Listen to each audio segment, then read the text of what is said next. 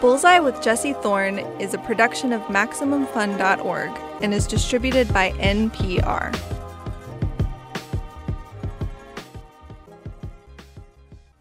I'm Jesse Thorne. It's Bullseye.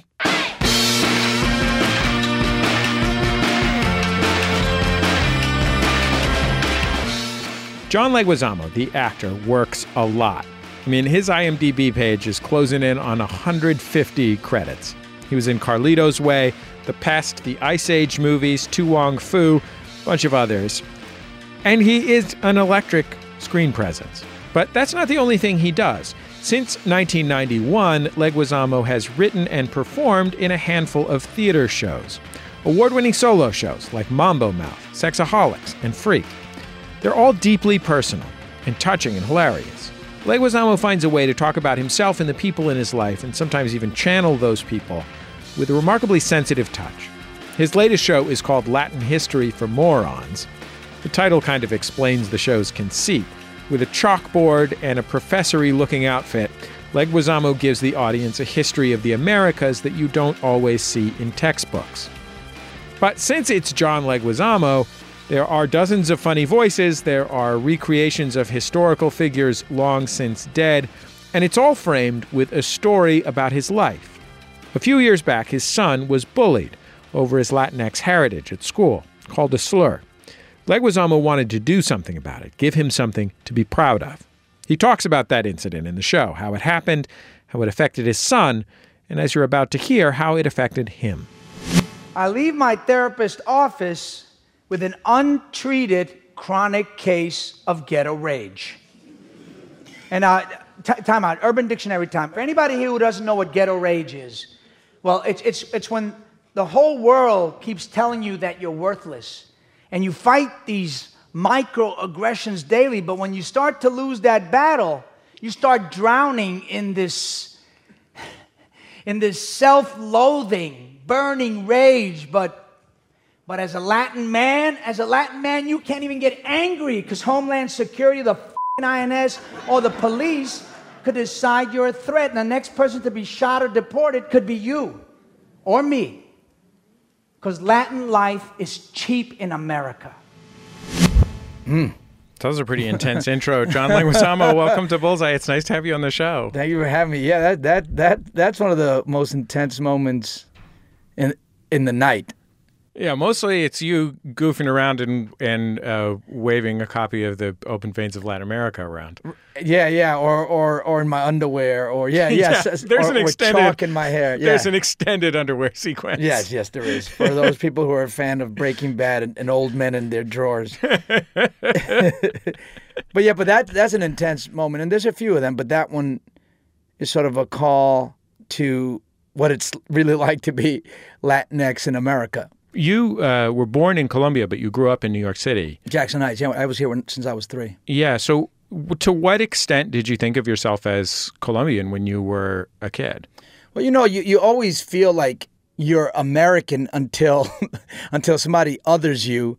And I remember that when I was like about 8 or 9, and I'm playing with some kids, and I beat them at stickball, and then they would like, why don't you go back to your country? You suck, And I was like, wow, I didn't realize, and you go home and you look at yourself, oh, wow, I thought we were all the same, but I guess I'm not, and then you start to realize, these interactions continue to happen, and you start feeling more other, and you start realizing, oh, wow, it develops a different perspective of America because you're no longer on the inside. You're kind of on the inside and the outside. So it gives you a bird's eye view because you're forced to look at it from an outsider's point of view. Growing up, you also had, by circumstance, an inside-outside perspective because your family didn't stay in one place for very long, right? Well, yeah, I guess it's like the typical actor's sort of genesis, like they're always Army brats or like myself, I moved every year of my life till I was about 15 and then started replicating that pattern later on in my life. Was that because of work or because of getting evicted or because of why? It wasn't. We weren't on the lam. We weren't on the witness protection programs. It was just my parents were improving their lot in life every year. Every year we started out in an apartment where we all slept on the same bed. And then the next year we moved to another place where we had 2 beds. And then finally my parents had a room of their own and we slept in the living room. Then eventually my brother and I had shared a room. You know, just every year it improved till we had a house full of renters. And they rented out every room in the house and made income that way. But, it forced me to, learn how to make friends real quick, real fast. And also at the same time, since I didn't have sort of shared personal stories with anybody, I always had this incredible urge to create my story with somebody. I guess that's what made me want to write one-man shows and to share my story, my life, because I missed that so much growing up. You're listening to Bullseye. I'm Jesse Thorne. My guest, John Leguizamo, is an actor and writer. His one-person show, Latin History for Morons, is currently touring across the country. You can also stream it on Netflix. Did you have an identity as a Colombian American? Did that mean anything to you in your life as a teenager? A little bit. I mean, I mostly felt Latin, because I was in New York City and all my friends were all Puerto Rican, Dominican, Ecuadorian, Chilean, everything. Everybody was represented there, so I just felt Latin. And so which was really nice because I felt like that felt like a community. I felt like we all speak Spanish. We all have a little bit of different food, but it's all kind of similar anyway. We all dig each other's food. We all dig salsa and merengue and cumbias, and we all dig house parties. So that was my sense of community. I was thinking of that as I was watching your show.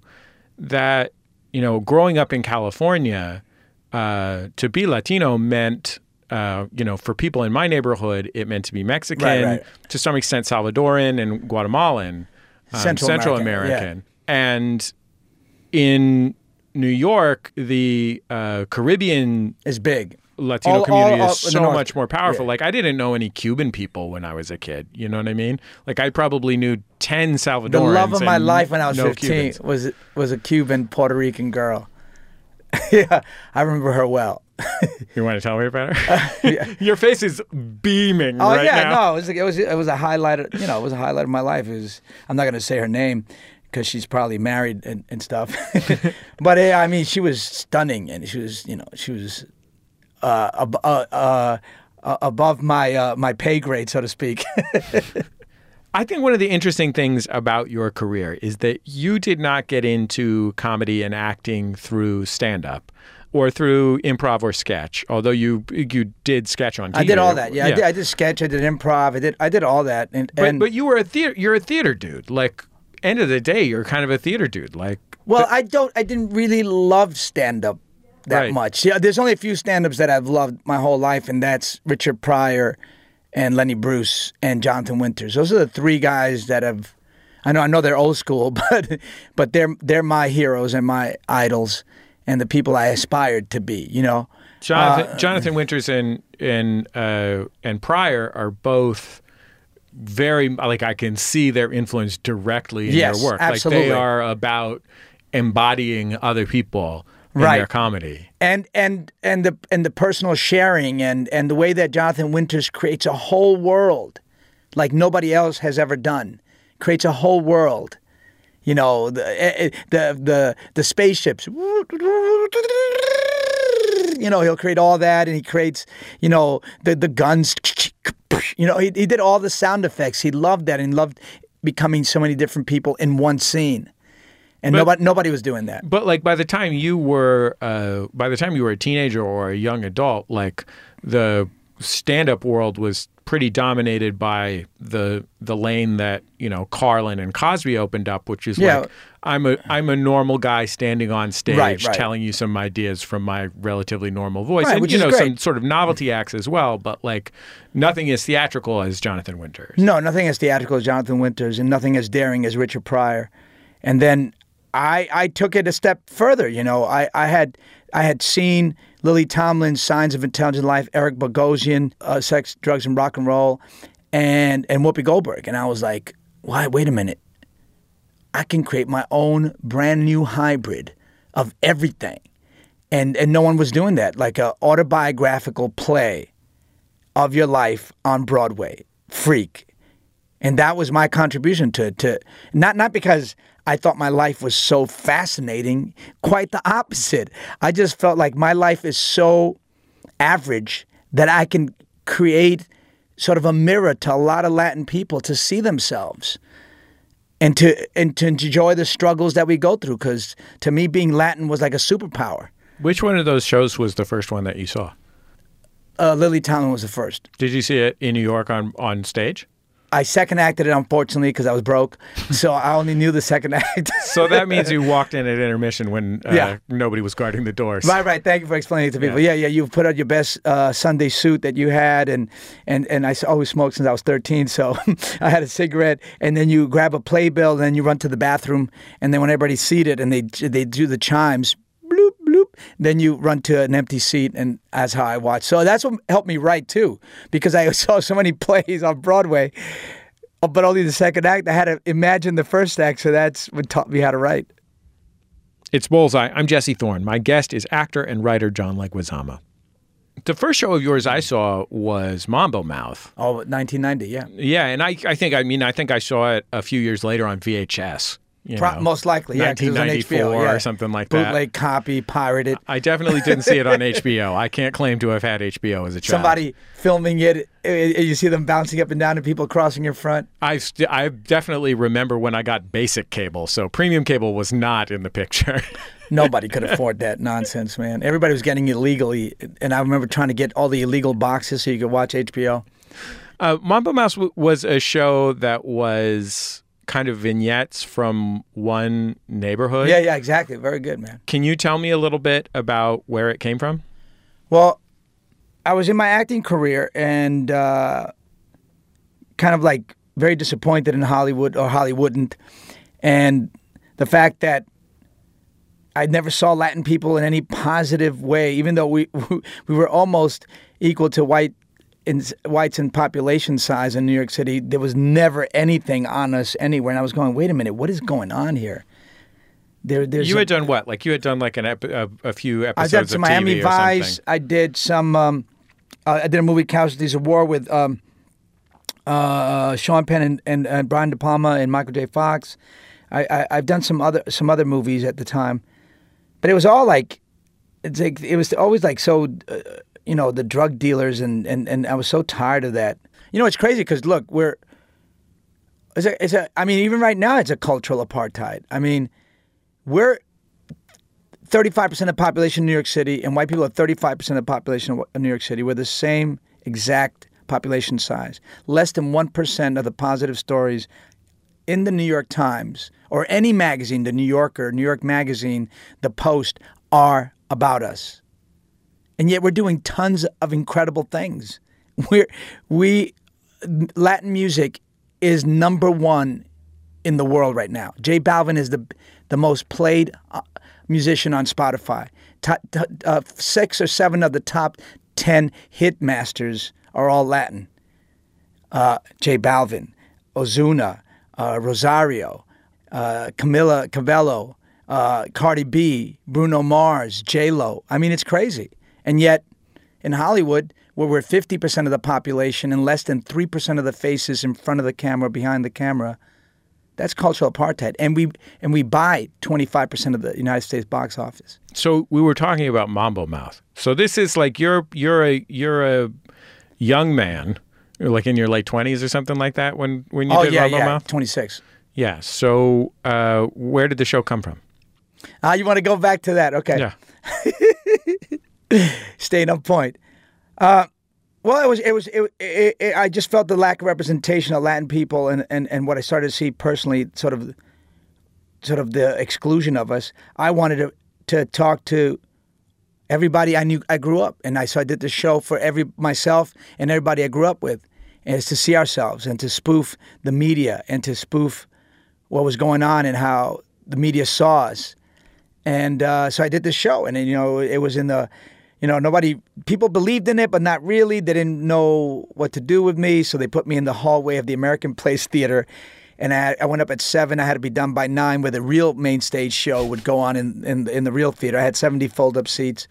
But then the reviews came out, and there was Al Pacino in the house, and Sam Shepard and Arthur Miller.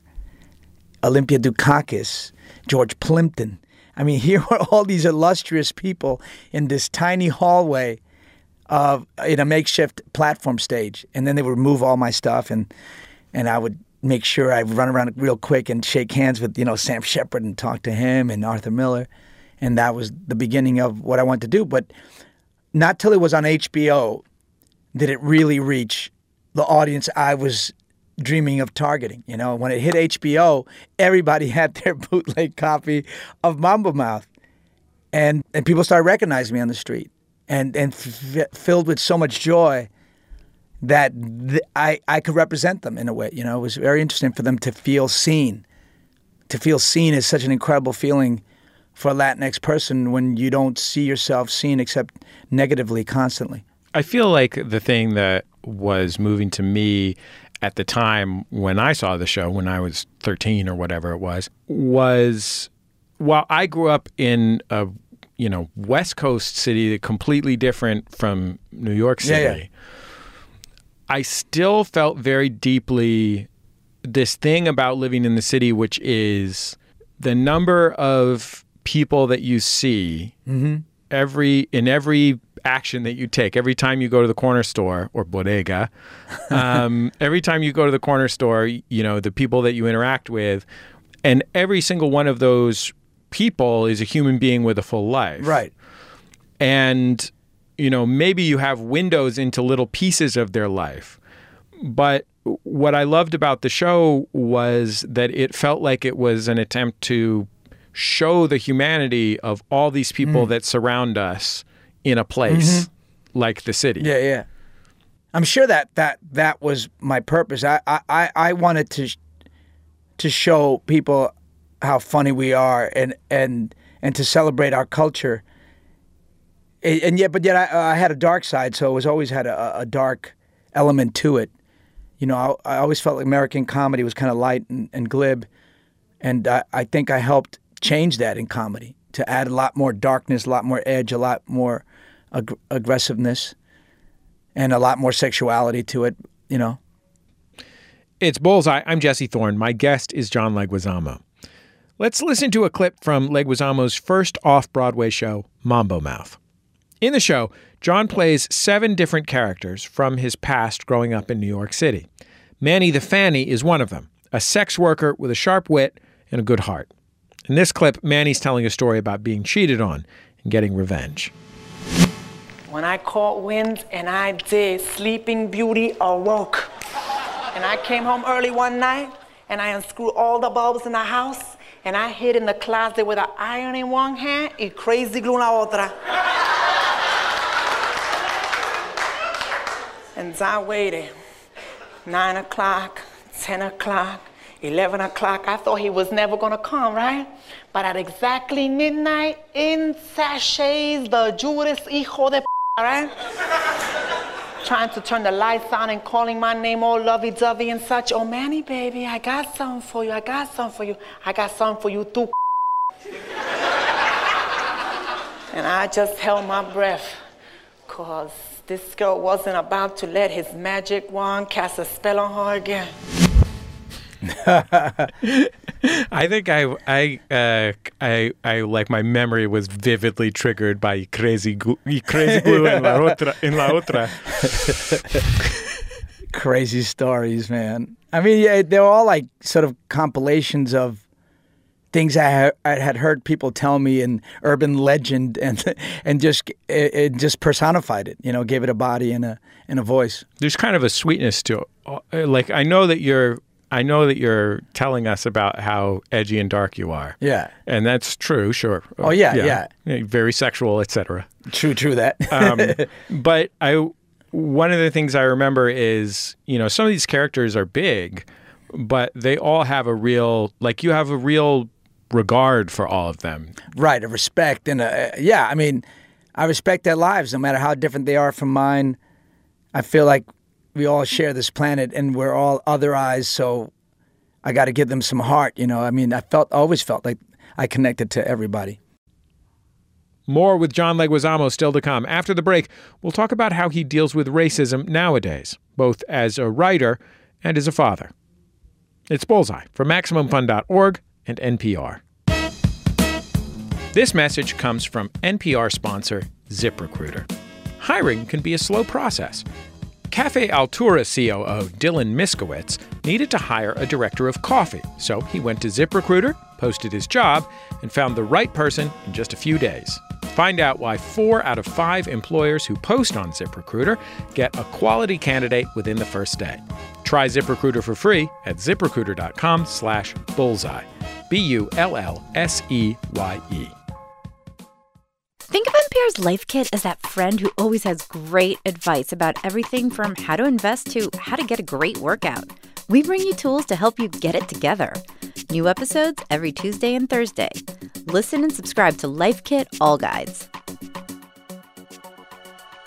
Hi, this is Rachel McElroy. Hello, this is Griffin McElroy. And this is wonderful. It's a podcast that we do as we are married. And how's the ad going so far? Because I think it's going very good. We talk about things we like every week on Wednesdays. One time Rachel talked about pumpernickel bread. It was so tight. You cannot afford to miss her talking about this sweet brown bread. We also talk about music and poems and, weather. There was one time Rachel talked about Baby Beluga, the song, for like 14 minutes, and it just really blew my hair back.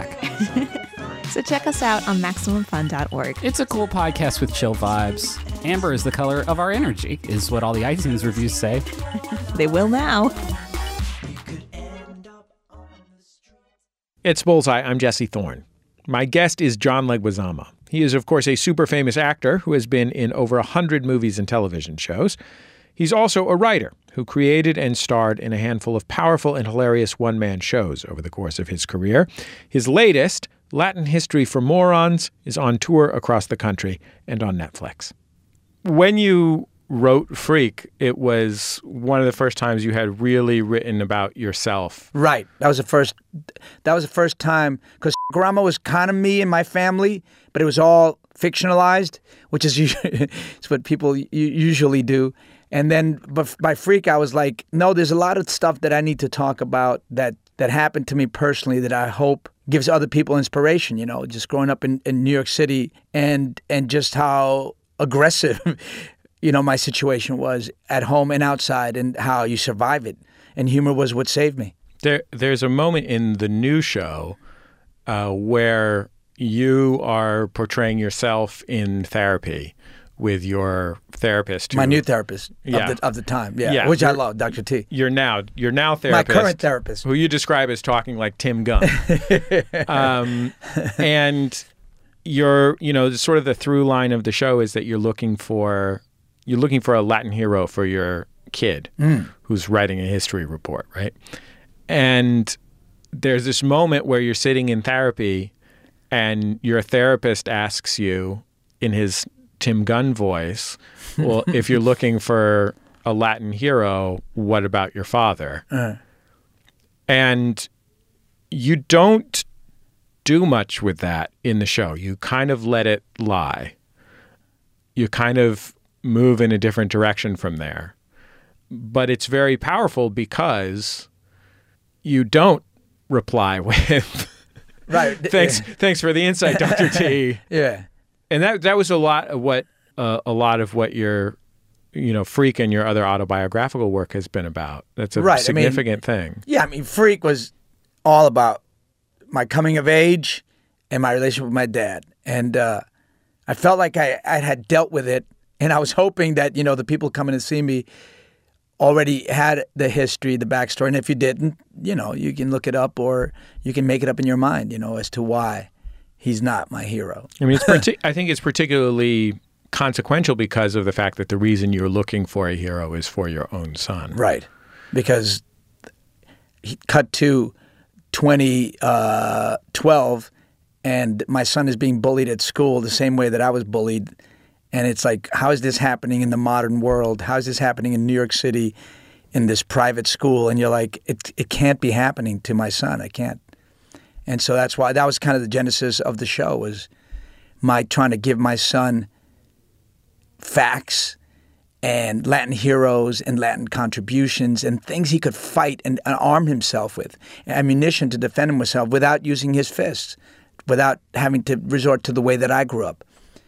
And I wanted to be an involved dad. And what ended up happening was like, oh my God, I'm the one that's being unmoronized. I'm the one that's being destupefied and shown that we Latin people made America. You know, the facts that I started coming up with were crazy. Like we're the second oldest ethnic group in America after Native Americans. That we're the only ethnic group that has fought in every single war America's ever had. That we're the most decorated minority in each and every single war. And I'm talking about American Revolutionary War, where 10,000 unrecognized Latino patriots fought, where we had Cuban women in the American Revolution in Virginia sell their jewelry, the hoop earrings, the door knockers, and gold teeth, to feed their patriots. And Galvez, who had an army of misfits, they're like the Mets of armies. He had 3,000 Puerto Ricans, Cubans, Mexican Americans, freed slaves, and Native Americans. And he was like the George Washington of Louisiana, Mississippi, and Pensacola. He kicked the British out. Then he donated $70,000 worth of weapons to George Washington. So we too are the sons and daughters of the American Revolution. These facts changed me. I can no longer be the John I used to be before these facts. I have been transformed. No one can make me feel less anymore.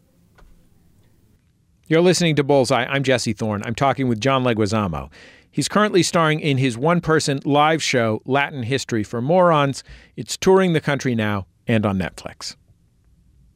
How important is it to you that your identity encompasses, as you said, being Latin, right? Being Latino or Latinx, rather than being Colombian or Puerto Rican, or in addition to being Colombian or Puerto Rican, that there is a commonality with people who are in, people who are in Peru and people who are in the Dominican and people who are in, Chihuahua. I just feel like they're my brothers and sisters.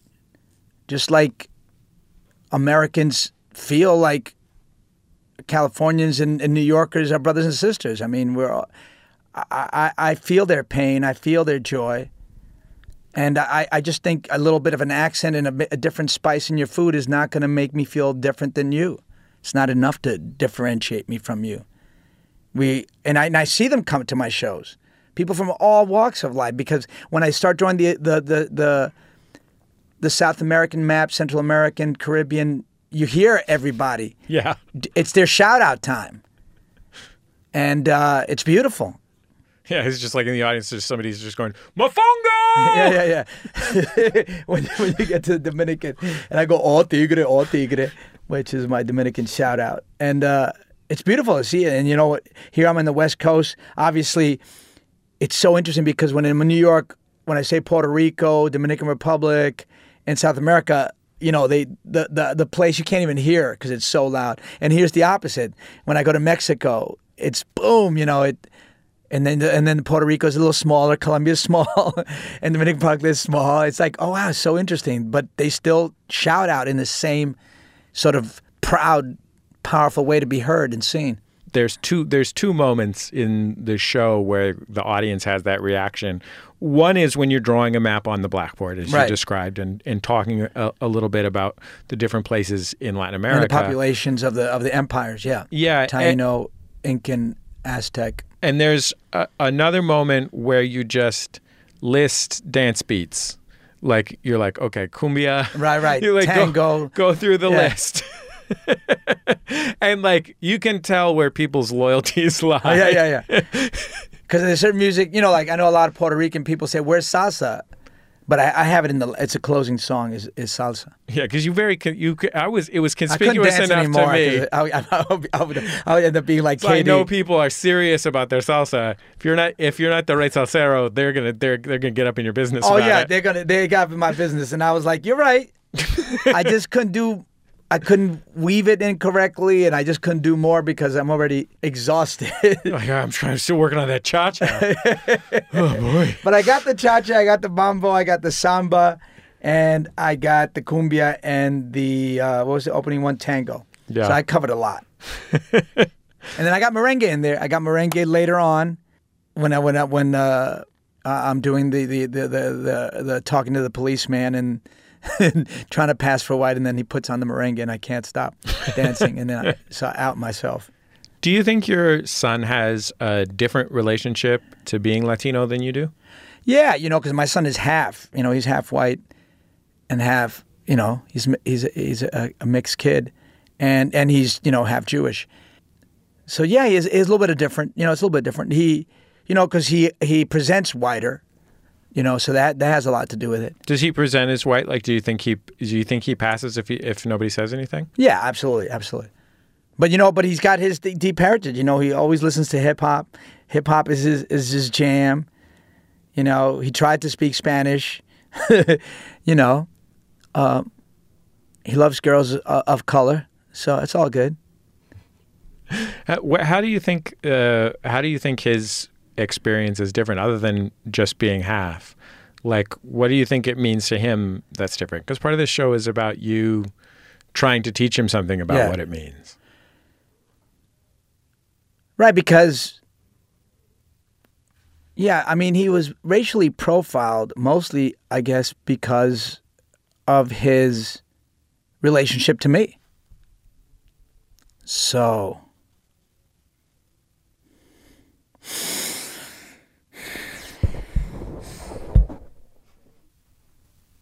I guess it hasn't been that long yet, That's the problem with using your traumas in your work. Because, you're talking about stuff that's really, really painful. And as my therapist says, it's a way to... he says it's like you play God with your own trauma by putting into your art. Then you have control of it, and it doesn't control you. Which is such a beautiful way of putting it. I know a lot of comics, and I often think that doing comedy is a way of controlling your relationships in the same way. Yep. It's a way of dealing. All art is dealing with. Back then they used to say just fixations or obsessions, but a lot of it is just really trauma or the issues that demonize you, that control you. I imagine that you wanted your kids to feel like that part of them that came from you was great and beautiful, and not a source of pain or a stumbling block or whatever. Right. I definitely wanted them to feel pride about themselves and their Jewish side is called, and of their white side. I'm not anti-white. That's crazy. I want them to be proud of being white and Jewish, and as much as they are Latin, Indian, and Black in them. I want it all to be equal. Just asking to be equal. That's all. Well, John Leguizamo, I'm grateful to you for taking the time, and I'm grateful to you for doing this work for yourself and your family and for everybody that sees the show. Thank you, my brother.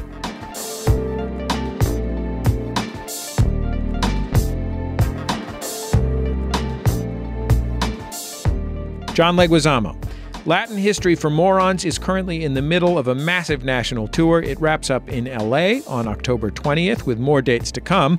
You can also watch the show on Netflix. We'll have more on all that on our website, the Bullseye page at MaximumFun.org.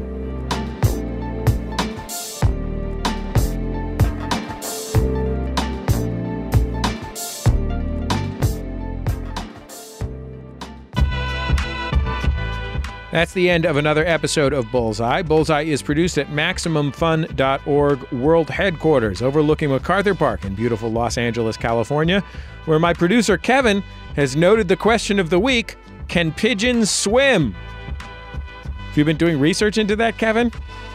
He says no. He has not been doing research into that. Just something that he's been mulling over while he looks out the window. Our show is produced by Speaking Into Microphones. Our producer is Kevin Ferguson. Jesus Ambrosio is our associate producer. We get help from Casey O'Brien, and our production fellow is Jordan Cowling. Our interstitial music is by Dan Wally, also known as DJW. Our theme song is by the Go Team. Thanks to them and to their label, Memphis Industries, for letting us use it. And we have 2 decades of past Bullseye interviews. You can find them all at MaximumFun.org.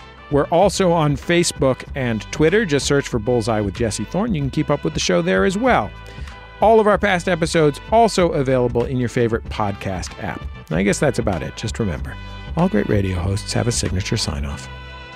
Bullseye with Jesse Thorne is a production of MaximumFun.org and is distributed by NPR.